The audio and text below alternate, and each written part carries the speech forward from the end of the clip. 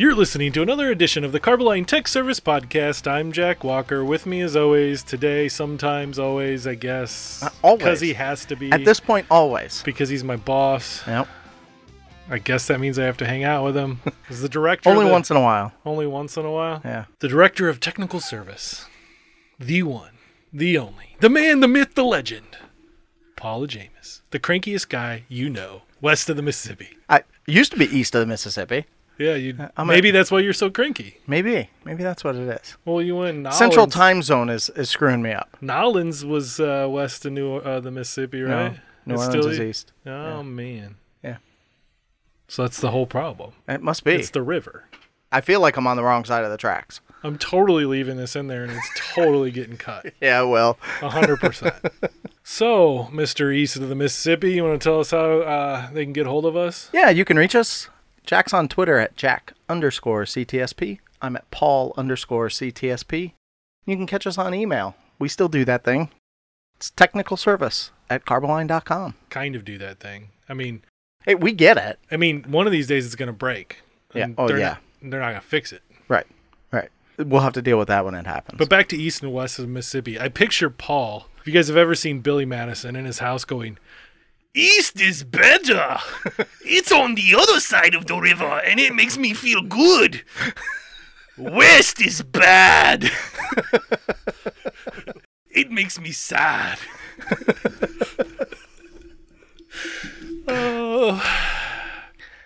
So, we got to do some traveling this year at SSBC Coatings Plus and NACE Corrosion 2019, and we tried to get our next guest to come on the show at the NACE show because we had his boss on at SSBC.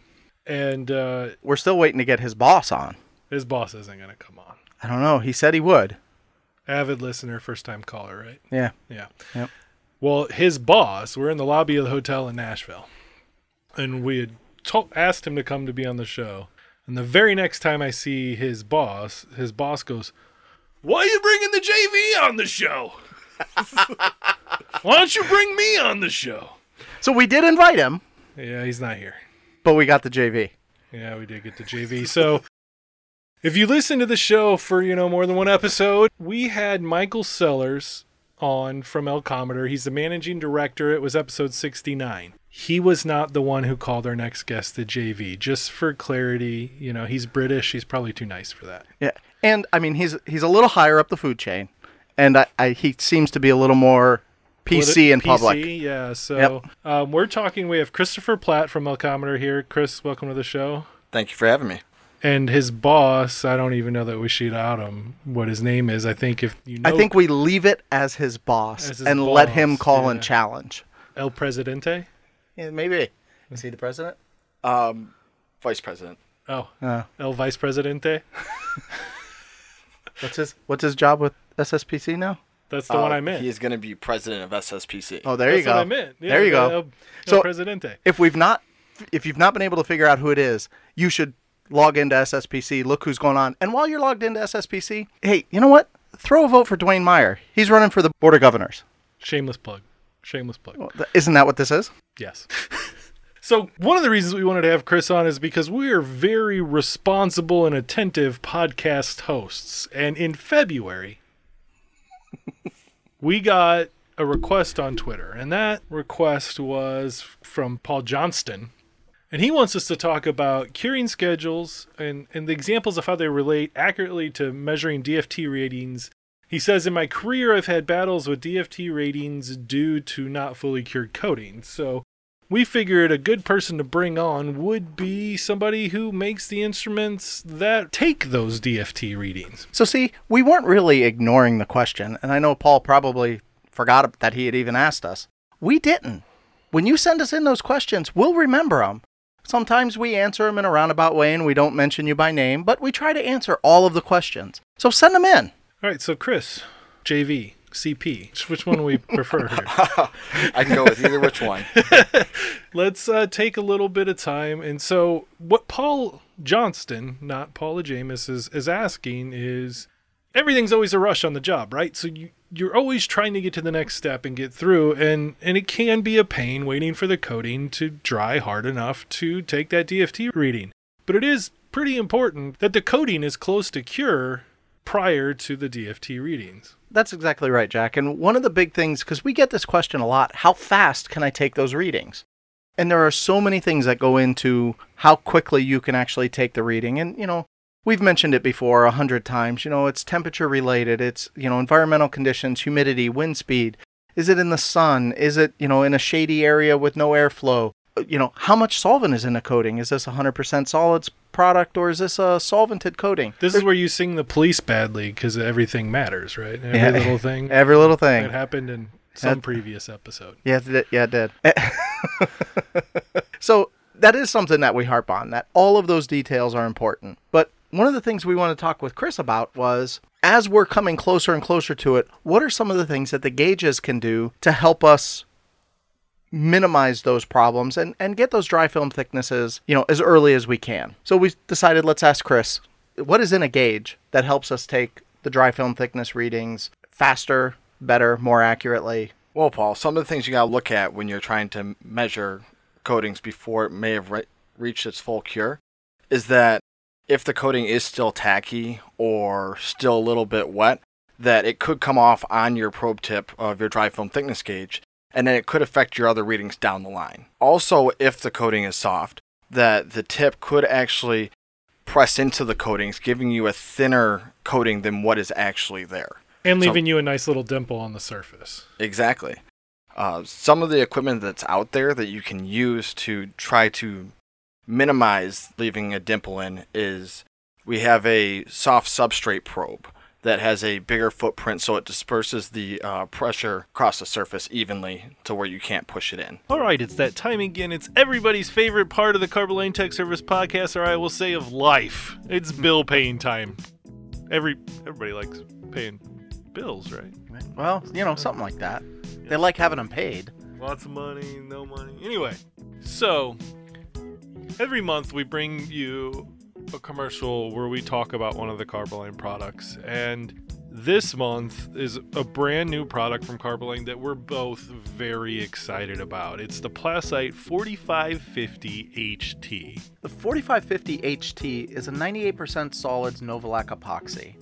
One of the great things that we have done with this product, we left the blush out. This is a plurally applied Novolac that truly, the application properties are amazing, and it cures down to 20F. Another great feature of this product is it has extremely high temperature resistance. Now that's dry temperature resistance. It's resistant up to 350 degrees Fahrenheit.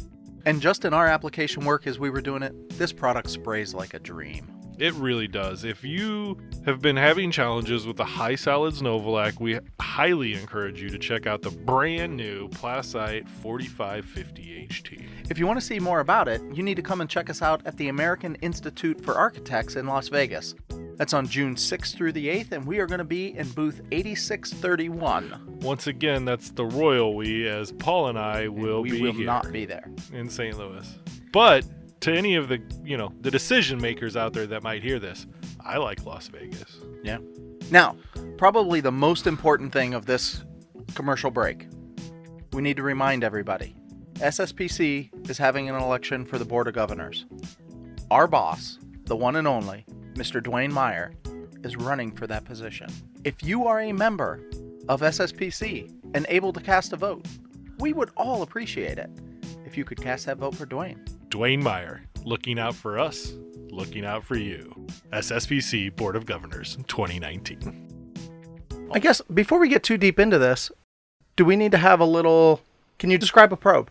Describe a dry film thickness gauge and the working parts to... Well, sure, we have multiple types. Let's start with the type 2 gauge because it's the most commonly used today. Okay, so with our dry film thickness gauge, it's an electronic gauge. You can get them with it either the probes built into the bottom of the gauge where it actually takes the reading, or it can be on a cord. With it built into the reading, you physically touch the whole gauge to the surface, and it displays the reading on the screen. With the separate probe, where it's on a cord, you have the gauge in one hand, and you can actually go into smaller areas with a probe compared to what you could use if it was built into the bottom. And when we're talking about the probes, I mean, we're talking about I don't know, what are they, half-inch round? Probably about quarter inch Yeah, and there's a small spot in the middle of that actually does the measuring. Yeah, it's about the size of the whole probe's about the size of a butt end of a Bic pen. And then the tip that's on the inside is pretty much the same as the tip of a Bic pen. Okay, so you can see that when you're pressing on a film, that kind of pressure on a small point like that, it's going to leave a mark if your coating is not firm. Correct. And that's where you'd use the soft substrate probe, where it's about a little over an inch area that helps disperse the weight across the surface. And, so one of the other things that we've talked with people a lot about is we've said sometimes you can use like a shim. And a lot of times we use a shim for calibration, but if you know the thickness of the shim, it's also an item that you can put in and then subtract from the coating thickness. And this is if you don't have those wider footprint soft surface gauges, you can use something like that to help disperse out the pressure. I have seen people in the field use that as well. You just have to make sure that you remember that you have to subtract that thickness off of the that is already there. Yep. Could you imagine being the foreman getting the report where somebody didn't take the thickness off? And all of a sudden, everything's 30 mils thicker than it's supposed to be. And you're like, all of a sudden, I could see a scenario where like somebody ended up blasting off a perfectly good coating because somebody forgot to, take off the shim reading. Yeah. That has to have happened in the history of industrial coating process. If that's happened to you, call us in. Make us feel better about that. Yeah. I wouldn't recommend that method. I'd recommend getting a wider probe, something like the soft substrate probe or possibly a scanning probe that has a probe cap. Like Chris was saying, the tip of these probes is really where all the work is done. So it really is important to be careful with these tips. You don't want to bang them around. They come with covers usually, and you want to keep them covered when you're not using them, but not covered in paint. Because like Chris mentioned a minute ago, if you get paint on the bottom of it, well, it's going to screw up every reading you have from there on out. Yes. So if you get paint on the bottom of it, you do have to make sure that you get that paint off. Or with what you were saying with the covers, some of the probes out there have a cover that you can put on to take the measurements so that it actually protects the probe, instead of, the probe tip taking all that abuse. And then, as always, whenever you get done with it, put it in its box or wherever it comes from so it's not knocking around the back of a truck or in a glove box or falling out on the street. That's right. It's usually a good idea to, take care of really expensive equipment. Yeah. And from the coating side of things, we really want you to wait for that coating to take your DFTs as long as possible, because what you will see is just false readings. Even if you follow some of these methods, if you're too early in the process, you're not going to get a good reading. That's right. You need to make sure that all the solvent is out of the coating. Otherwise, you're going to have an artificially high reading. And an easy way to determine, and this is a generalization, this is not a hard, fast rule, and I feel like that's important to say, but the easy, safe generalization to follow is dry to handle on a coating manufacturer's product data sheet, because that typically means it's going to pass a thumb twist test, which means it should be able to handle anything that gauge throws at it. That's right. Usually before then, it's going to be too tacky and leave some kind of paint on your probe, which we just talked about why you don't want to do that. All right, so Chris, you mentioned scanning probes there, and I don't really want to get into that now, because I think what we're going to do is record a second episode with you to talk about the scanning probes. But if you could, in like very short, kind of describe this. We're going to do a whole other episodes, but just kind of give a quick description of what you mean by that scanning probe. All right. Yeah, not a problem. So the scanning technology that we came out with allows you to take a reading and you leave the probe on the surface and you move it and continues to take readings. And that's where the scanning technology, that's what it's talking about. With your traditional way of measuring, you take one reading, you put it down, and it takes one reading. You lift it off, take a second reading, and it takes two readings. Where with the scanning technology, and you can put the probe down and drag it across the surface, and you can take rapid measurements, and you get a less standard deviation because you never relift that probe. So what we're going to do in this next episode is talk about this, because there is a little bit of controversy that has come up with these type gauges. And I think it's good to have that discussion about their place in the world and where they belong and what they do and all that stuff. So know that it's an option, And for this episode, I think that's about it. Chris, thank you very much for coming in. Yeah, not a problem. Thank you for having me. And if you have any more information about Alcometer, you can go to www.alcometer.com. Is that right? It's going to be www.alcometerusa.com Okay, or alcometer.com. We have two of them. Both will work and get you information, but if you're looking to get a contact here within the continental United States, you probably want to go to the alcometerusa.com. Correct. All right, well, that about does it for us, and we'll see you guys next week. And so, for the Carboline Tech Service Podcast, I'm Paul. And I'm Jack. And we'd like to thank you for your support. Who put the line in Carboline? Who put the line in Carboline? No matter where I go, they don't know what I mean. I say Carboline, but they say Carboline.